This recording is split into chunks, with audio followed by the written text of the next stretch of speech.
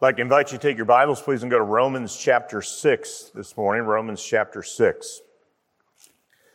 Been working our way through this wonderful passage of Scripture about what God has done for us in Christ. And in chapter 5, it was very clear, and actually all the way up to chapter 5, that the gospel, the good news, is that we can have a righteous standing before God on the basis of Christ's righteousness received by faith. And that's why it's good news. We don't have to work for it. We can't attain it by our own effort. We can receive it as a gift. And because we stand before God as sinners guilty, we need an answer for our guilt. And God provided that answer in Jesus Christ. His obedience stands in the place of our disobedience, and His death as the atonement covers the debt that we owe. The righteousness of Christ can be credited to our account on the basis of faith. We believe in Christ. So it's something that we receive, not that we achieve. But that led to Paul addressing some questions that might come out of that, which would be false conclusions. Well, if I can be right with God, and it has nothing to do with my obedience, and once I receive it, I am completely accepted by God, does that mean that I should actually go on and sin? Because if sin actually causes grace to abound, then why wouldn't I sin more so that grace abounds more?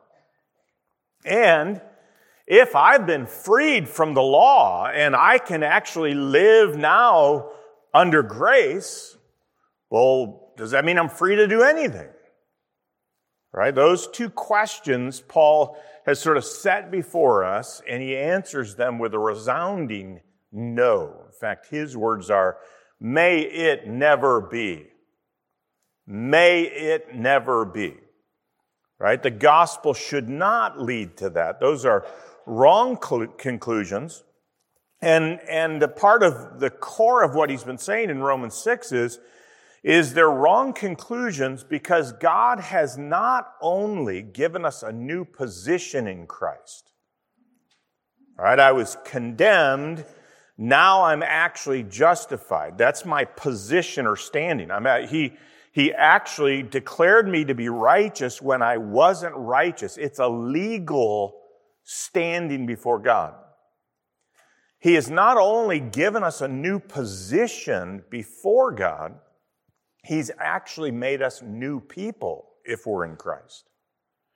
He's actually done something to us that has not just changed our legal status, He's actually changed us. We are now dead to sin and alive to God. We have been freed from sin and have been made the slaves of righteousness. That's something that God has actually done to us if we're in Christ. That's what we are in Christ. I'm no longer the slave of sin. I'm no longer under its mastery. I actually am now the slave of righteousness. I am not dead. I am alive. So what Paul's trying to help us see is that while the doctrine, the truth of justification by grace through faith is the absolute bedrock on which we stand, we have no hope anywhere else. It is not all that God has done for us. God has actually done something which secures our sanctification, that we actually will be made holy, will be made righteous. And He's done that by the power of the gospel working within us. We've been in last week we started the second half of chapter 6, which is verses 15 through 23 that covers that second question. And the very center of this passage is actually found in the command in verse 19. Look at the end of verse 19. Paul says, "So now present your members as slaves to righteousness, resulting in sanctification. So that's the center. Because of what we are in Christ, this is how we should live. Present your members, the parts of your body, the capabilities and capacities that you have, present them as slaves to righteousness. So here's the flow of 15 to 23. I'm trying to really sort of summarize what we talked about last week, then move forward. Right? Verses 15 to 18 are actually statements about what God has done for us. Verse 19 brings the command, and then 20 through 23 go back to what God's done for us. I've used these words a few times through this because we talk about this in terms of trying to understand the truth of it. Indicative, imperative. Indicative is something we are. Imperative is something we're responsible to do. So 15 to 18 is indicative. Here's what you were, but you became obedient from the heart to the form of teaching you received. This is what the believer is. 19 says, so present yourselves, your members, as slaves of righteousness. And then he comes back in 20 and he says, because here's what you are. Right? Look at the first word of verse 20. It's assuming you have the right translation, all right? Verse 20, probably most of them would. For when you were. All right? So verse 20 comes as an explanation of what he just commanded them to do.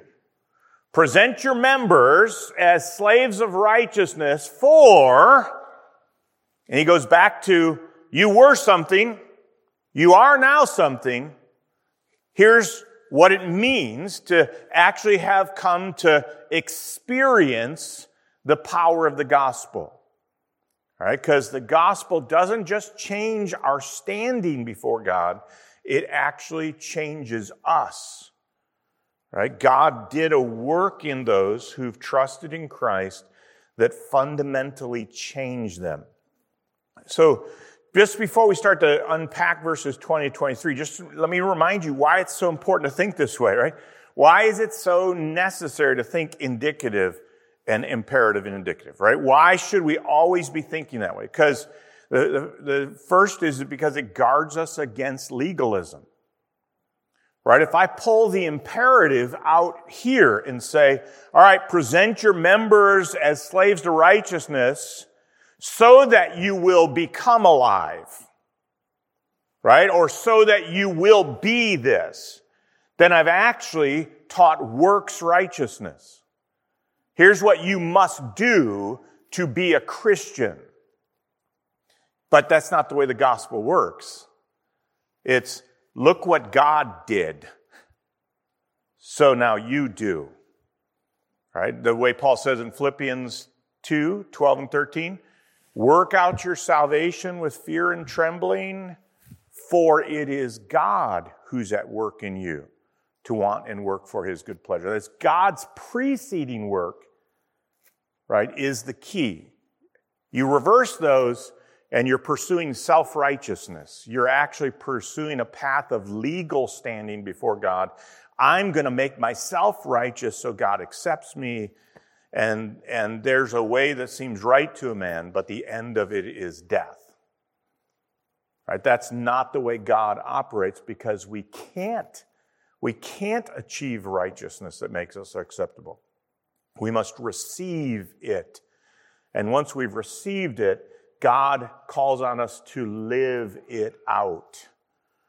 Right? But it's not just the guard against legalism. It actually is the ground of our obedience. Why should I be so motivated to present the members of my body as a slave of righteousness?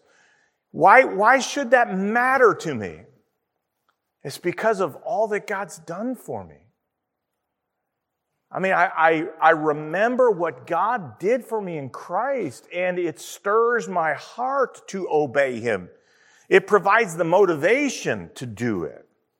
I don't do it somehow hoping I can please him and earn his favor. I do it because he's accepted me in Christ and has made me his child. And he's done it all by grace. So it actually is the ground on which obedience is built. And that's important for us. And I'm taking some time to unpack it because you may have noticed the communion trays there. Right? We're going to, a little bit later in the service, come to the Lord's table. And you remember what Jesus said about the table? This do in remembrance of me. Right? Here's what he's saying. So think about those indicatives. Right? Remember that it's what I did for you that makes possible the Christian life. It's not what you do. Right? This isn't about you earning righteousness, you fulfilling rituals that make you righteous. This is about remembering what I did. This is about remembering the work of Jesus Christ. It's remembering the grace of God. And that's what Paul does here, 15 to 18, indicative. Look at what God's done for you. So here's how you should respond to it, verse 19. And then he comes right back to, because look what God did for you, verses 20 through 23. Remember that. Remember that. Think about that. Dwell on that. And so that's the way we need to see what's going on here. Let me read verses 20 through 23. And I just want to show you some things about the text before we dig in a little more deeply on it. Begin verse 20 of chapter 6. For when you were slaves of sin, you were free in regard to righteousness. Therefore, what benefit were you then deriving from the things of which you are now ashamed? For the outcome of those things is death.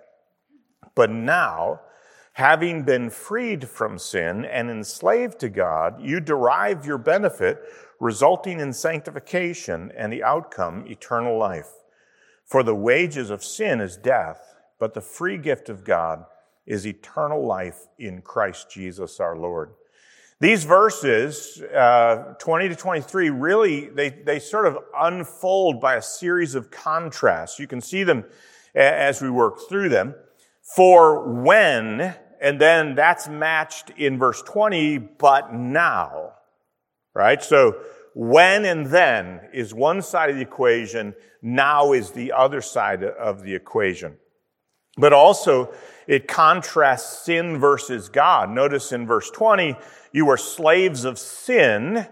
Verse 22, enslaved to God.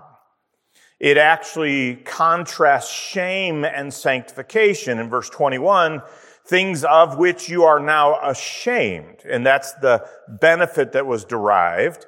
Verse 22, he says the benefit resulting in sanctification. So you have when and then versus now. You have sin versus God. You have shame versus sanctification. And then you have outcomes, death versus life. Right? And you actually, in verse 23, have the word wages in contrast to the word gift. Right? So all the way through, Paul is showing us contrast here to help us understand what God did for us. Right? And how that should affect and understand our thinking as we move forward. So the first part is, and this is the problem. I should have changeable pulpits because I just went indicative, imperative, indicative, but just sort of wipe that one out right now, okay? Because this side of the pulpit is going to be the when and then, right? And over here is going to be the now. Because we really need to see these. And verses 20 and 21 are the when and then, right? And we need to understand something. We need to remember something about the when and then in order to be motivated to present ourselves as slaves of righteousness. So verses 20 and 21, Paul says, essentially, remember where you were. Right? Remember where you were. For when you were slaves of sin, you were free in regard to righteousness. Therefore, what benefit were you then deriving from the things of which you are now ashamed? This clearly is referring to pre-conversion, right? You were slaves of sin, and we know that because of verse 17 we saw last week, but just look at it.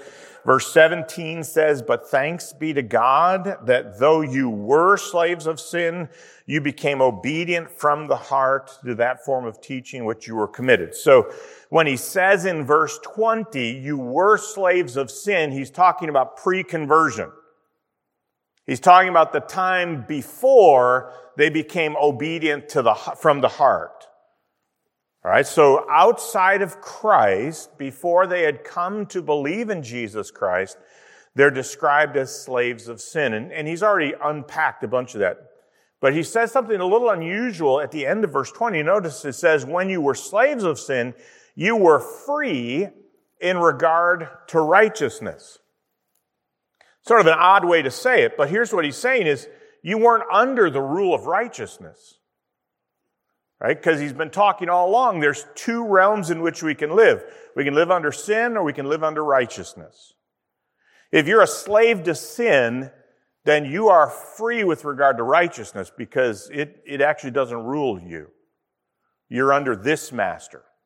And he's setting now the opposite contrast of what he said over here when he said, so you're no longer under sin.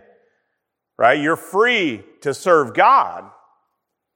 But before we came to Christ, we actually weren't free to serve God.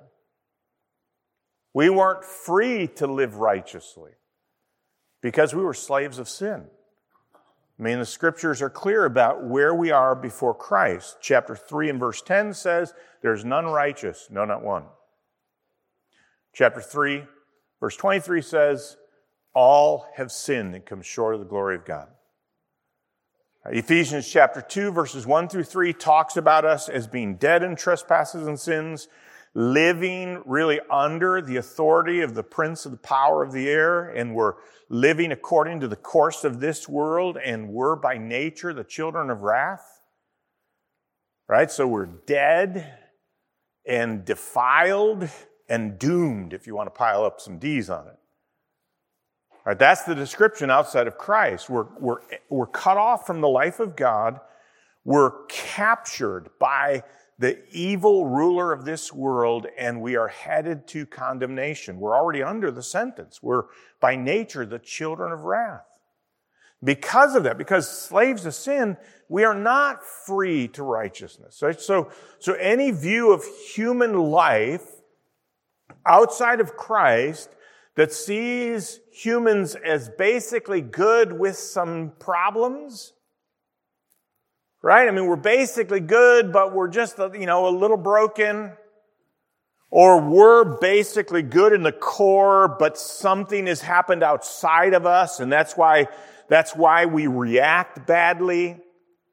If we can sort of figure out what caused the bad influence, we can correct the problem, and then they'll actually be good. Right? Or we're a cluster of needs that are stacked on top of each other, and if we'll actually get those needs met, then we'll actually be okay. Right? All of the world's ways of assessing human behavior in life are fundamentally flawed because they miss the fact that in our hearts we love ourselves more than we love God. And if we live for anything other than God, it is sin. Because God's the only one that has the right to rule our lives and the only one worthy of our devotion. So if I live for anything other than God, I'm living in a way that's away from God and sinful. And that means living for myself is sinful. And we live in an era, right? We live in a time where people actually have fundamentally enshrined the commitment to live for yourself as the only way to be healthy. And effectively, they're offering death in the place of health. Because if you live for yourself, you're living away from God and therefore living in the path of sin. And you do that. I did that. You did that if you know Christ because you've presented yourself to sin to be obedient to it, verse 16 says. We're its slaves of whomever or whatever we obey. We're the slaves of sin, free to righteousness. That is, we don't live under that realm. We're not there. Enslaved to sin willingly, that is by choice, right? And the benefit of that prior life, notice the language of verse 21. The fruit or benefit of that prior life was actually things of which you're now ashamed. Remember, he's writing to believers. And he says this, okay, remember something, right? Remember where you were. You were a slave to sin. And because of that, the things that were the fruit that came from that are actually things about which now you're ashamed. Right? That your life lived in rebellion against God is actually something that you look back on with a sense of shame about. That I lived contrary to God's glory and against God's will. I know. I'd love to unpack this a lot, and I actually have been toying with them. Now I'm probably gonna. I just threw the anchor on the other side of the boat, so I'm gonna have to do it. But I'm gonna preach a series, Lord willing, sometimes in 23, walking through the theology of shame, because our world has it completely twisted. Right? Our world is actually taking pride in things of which they should be shameful, and trying to tell us that we should never feel any shame at all. Right? But look what the text says. There are things of which you are now ashamed.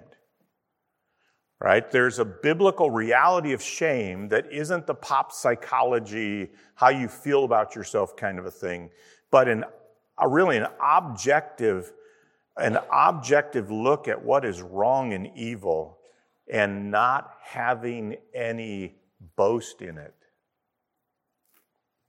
Rather than being proud of our sin, it's a point of shame. Right? I wish I hadn't lived like that. I wish my response to God's kindness wouldn't have been with such utter selfishness. Right? There's that sense of it that the scriptures call us to. So all I really want to say from this text is that a life lived for sin is shameful, and when we reflect on it, we're ashamed of it. Because remember, he's talking to people over here. He says, remember when?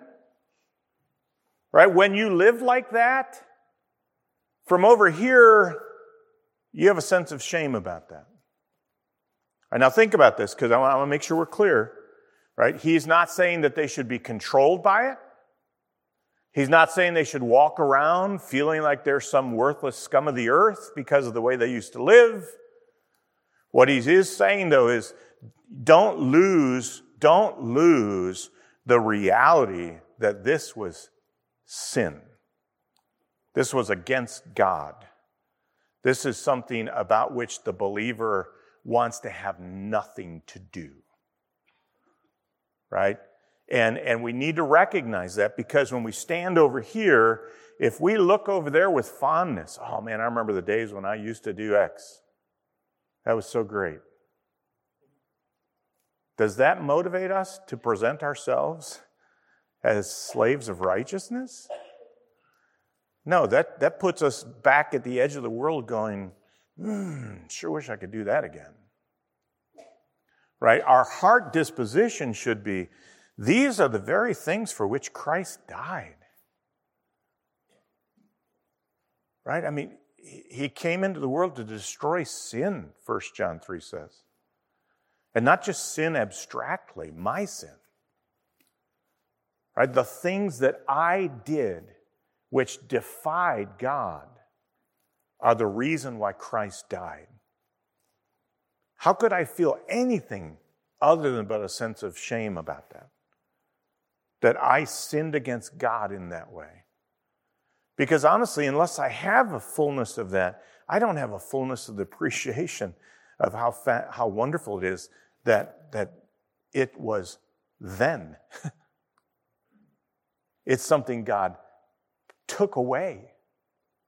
God dealt with it. Right? If I think it was a little thing for God to redeem me, then my heart will have little appreciation. Remember Jesus said, who loves most? The one who's forgiven most or forgiven least? Right? So I can't live under the guilt of past sins because that guilt has been removed. We sang that this morning. Right? No guilt in life, no fear in death. Praise God. But that doesn't make me soft toward my sin. It doesn't make me treat it as if it's not an ugly, horrific thing. I should be grateful to God because of it. So he's reminding of them. We don't live under that shame, and it doesn't control us, but our present love for God can't help but feel the disappointment of having lived against him. Right? And still, right? I stand over here. Remember last week, there's still a fight going on. And unfortunately, because I'm still in that fight, there are times at which I sin against God even now. And it should break my heart. It should be something that stings in my conscience because Jesus died to set me free from that. How could I live in it? Right? Think about where you were, Paul says.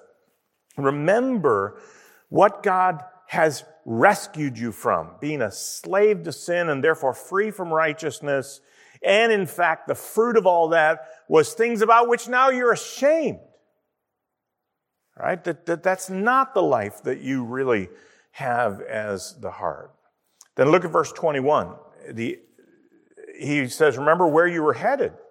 Right? The end of verse 21. For the outcome of those things is death. Right? The path of sin leads to death. That's part of the reason we are ashamed of that fruit. We were living for things that destroy, and now we see the folly of it. We actually, by God's grace, have had our eyes opened, and we realize that while the world may be seeming like it has a blast, and there's lots of laughter and fun, it's an enslavement which is leading to death. Right? The outcome of it is death. And so we recognize that now, and it causes us to have a different perspective on things. The death here, I believe, is, like he's been saying in these verses, is a spiritual death that leads to eternal death. The path of sin is away from God and away from life. So remember that. Okay, do you this morning, if you know Jesus Christ as your Savior, do you recognize that your life before Christ was, in fact, enslavement to sin, engaged in things about which we should be ashamed, and was headed toward death? Okay, now, I want to say this carefully, all right, because there's probably... Let me just ask, how many of you here came to Christ before you were 12? Okay, so that's a lot of people, right? A lot of people. So here's part of the tension, okay? Some of you weren't like me. All right, I got saved at 8, and pre-8, I was already bad news, all right? I mean, I don't say it in any kind of casual way, but I mean, I was a rambunctious child and headed to trouble. Right? But I wasn't like a drug dealer. I wasn't, doing all kinds of things. So even my sins would be what we tend to look at sort of like the lower shelf stuff. I mean, I'm not going to get into details, but I mean, like I was going to public school and I got spanked by the vice principal in first grade and the principal in second grade. So I mean, I was making my way up the food chain. The police were probably not far down the road, right? So, but it's all low-level stuff, and so I could look back, I look back pre-conversion. What was, I wasn't like murdering anybody. I wasn't doing drugs. I wasn't living a life of promiscuity. I mean, we like to hear those glorified, horrific sin, and someone's rescued from it, and so we can have a tendency to think, well, I was just a kid, right? But what that's doing is actually reducing sin to a purely human dynamic. Right? Sin is actually this way. Right? So the two things I got spanked for had to do with cursing. Right? And James 3 talks about that in terms of God. How can you curse someone who's made in the likeness of God? Right? So me cussing a safety out as a little elementary school student was actually sinning against God. I was actually speaking about an image bearer in a way that was defying the image of God. It was a capital crime. It's not just like a kid thing. Right? So here's my point is, some of us who maybe came to Christ early might need to think about how bad sin really is. Because we might be inclined to think that we were just like, our nose wasn't under the water and God pulled us out. Right? Yeah, if we'd have lived a little bit longer, we would have drowned, but it wasn't that bad. And because of that, our hatred for sin, our disgust over what it represents, and our sense of shame about even our own rebellion against God might not be as strong as it should be. And hence we sort of can potentially live a kind of like neutral life, because we don't grasp how deeply we were sinking and how profoundly God loved us to give his son for little Dave Doran, who's a punky kid, but had he died, would have bust hell wide open. And Christ rescued me. Christ redeemed me. He made me his. And I need to remember where I was and where I was headed as the ground on which I would say, boy, my life should be really different than that. Should be really different than that. All right, now look at verses 22 and 23. Because here's the other side. But now, having been freed from sin and enslaved to God, you derive your benefit resulting in sanctification and the outcome eternal life. So here's the second part of it. Remember also what God did. And I put it that way because of the language. Notice, if I could put it this way, sort of the negative way, having been freed from sin, and the positive, enslaved to God. Notice both of those are statements about something God has done.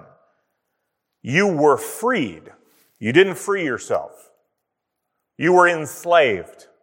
You didn't offer yourself up. Right? This is talking about the work of God to grab you while you were lost and dead in your sin and freed you from it. But he doesn't move you to some neutral place.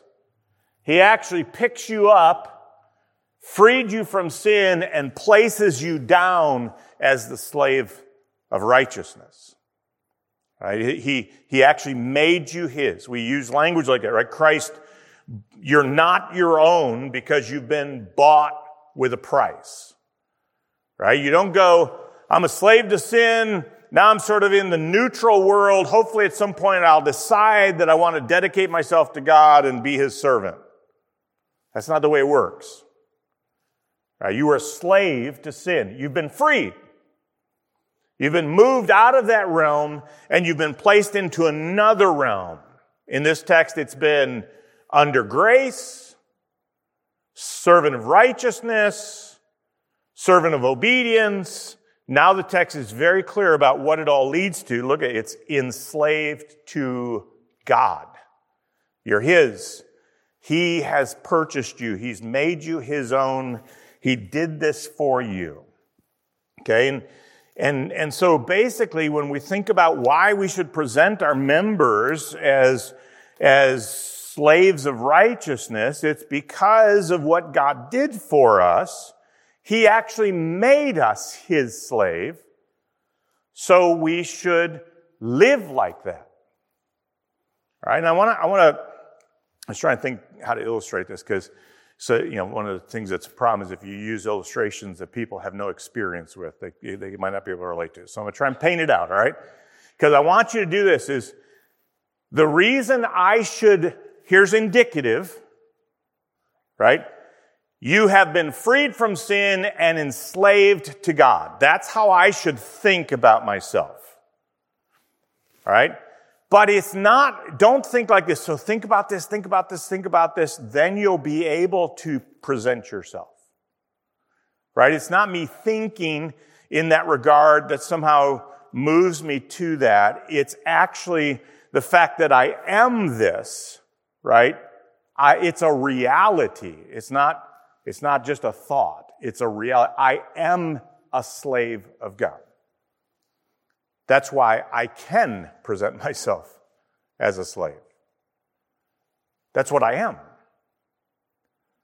Right? So here's the thing. I was trying to think. I was going to talk about, I could think I can dunk a basketball, and I actually can't dunk a basketball.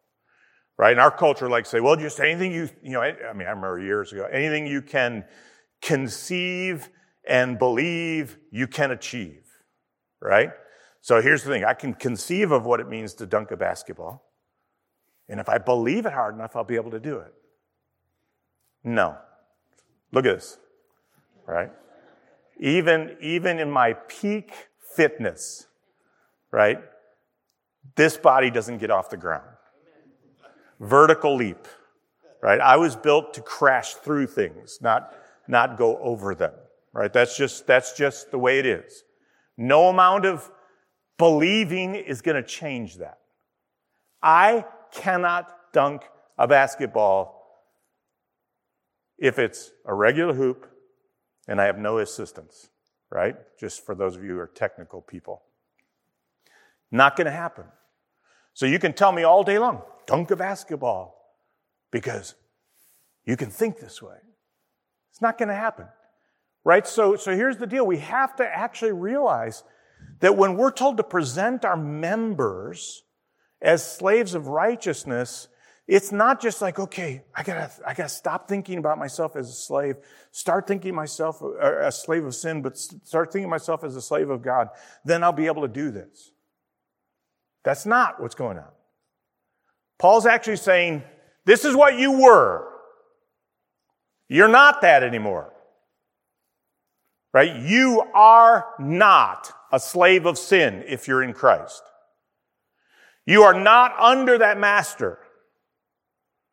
It doesn't have dominion over you. You actually have been made a slave to God. You became obedient from the heart to that form of teaching. God has actually changed you. Right? He did something in you so that you actually can present yourself as a slave of righteousness. Right? It's not a wish. It's not a hope. It's actually the living out of what is real and true.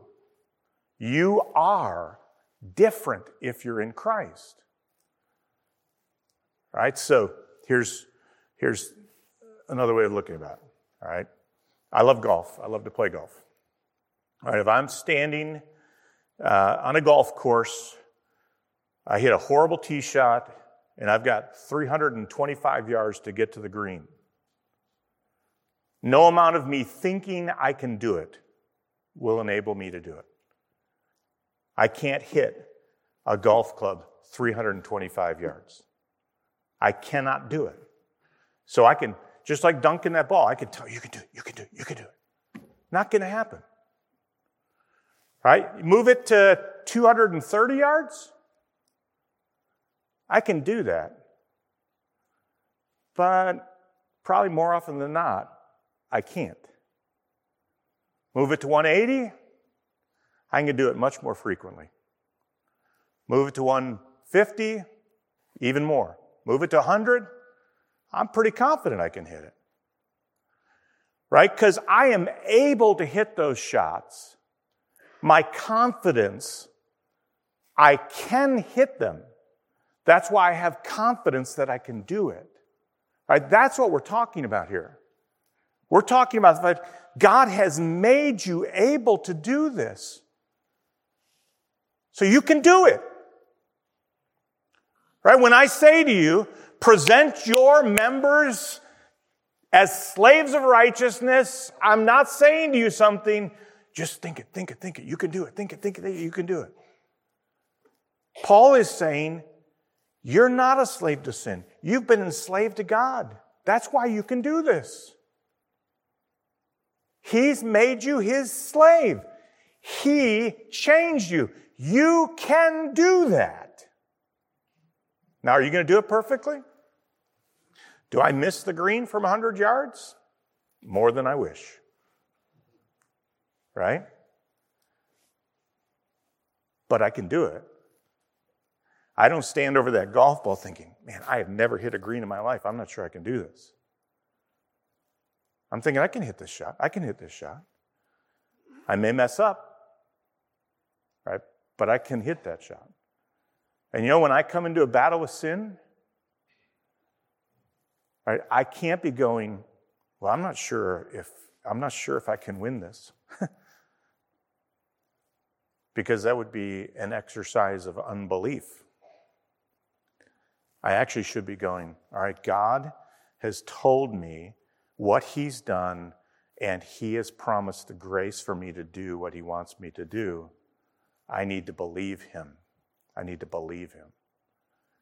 So I remember what God did for me, and I remember what he will do. That's what the end of verse 22 and verse 23 are talking about. Resulting in sanctification and the outcome, eternal life. For the wages of sin is death, but the free gift of God is eternal life in Christ Jesus our Lord. So the outcome of what God has begun in you is not just sanctification, verse 22, but also promised life with him forever, eternal life. The path God has placed the believer on leads to life eternal. The payout of sin is death. The gift of God is eternal life.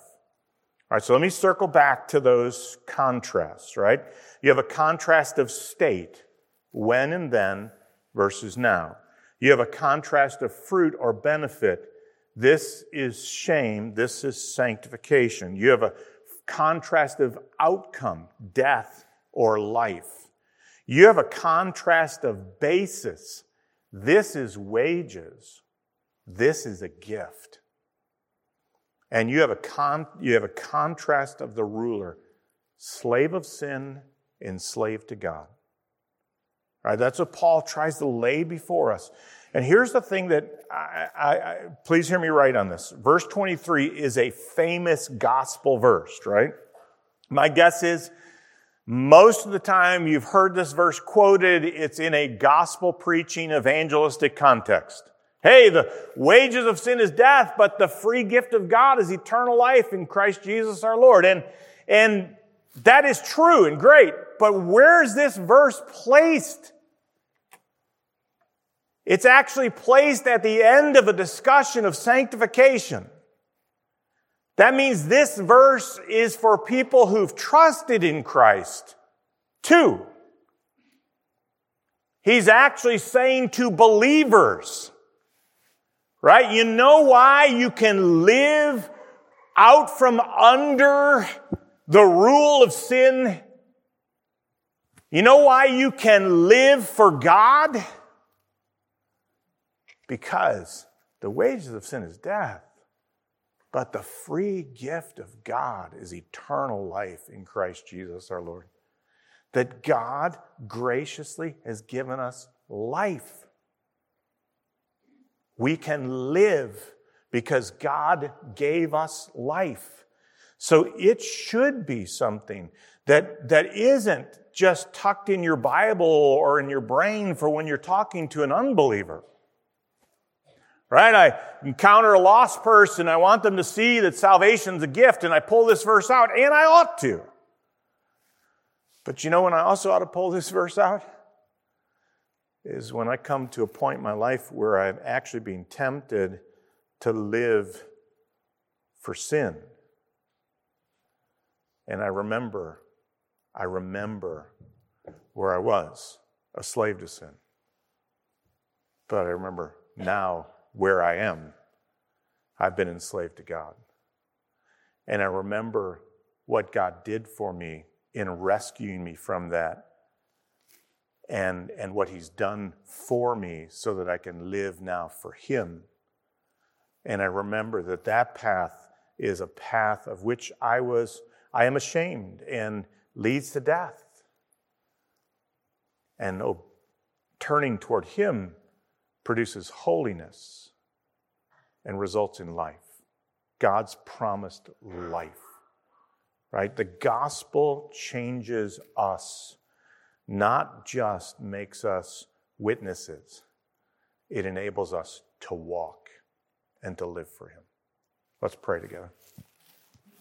Father, thank you so much for the good news that we can be made right with you, not on the basis of our righteousness, but on the basis of Christ.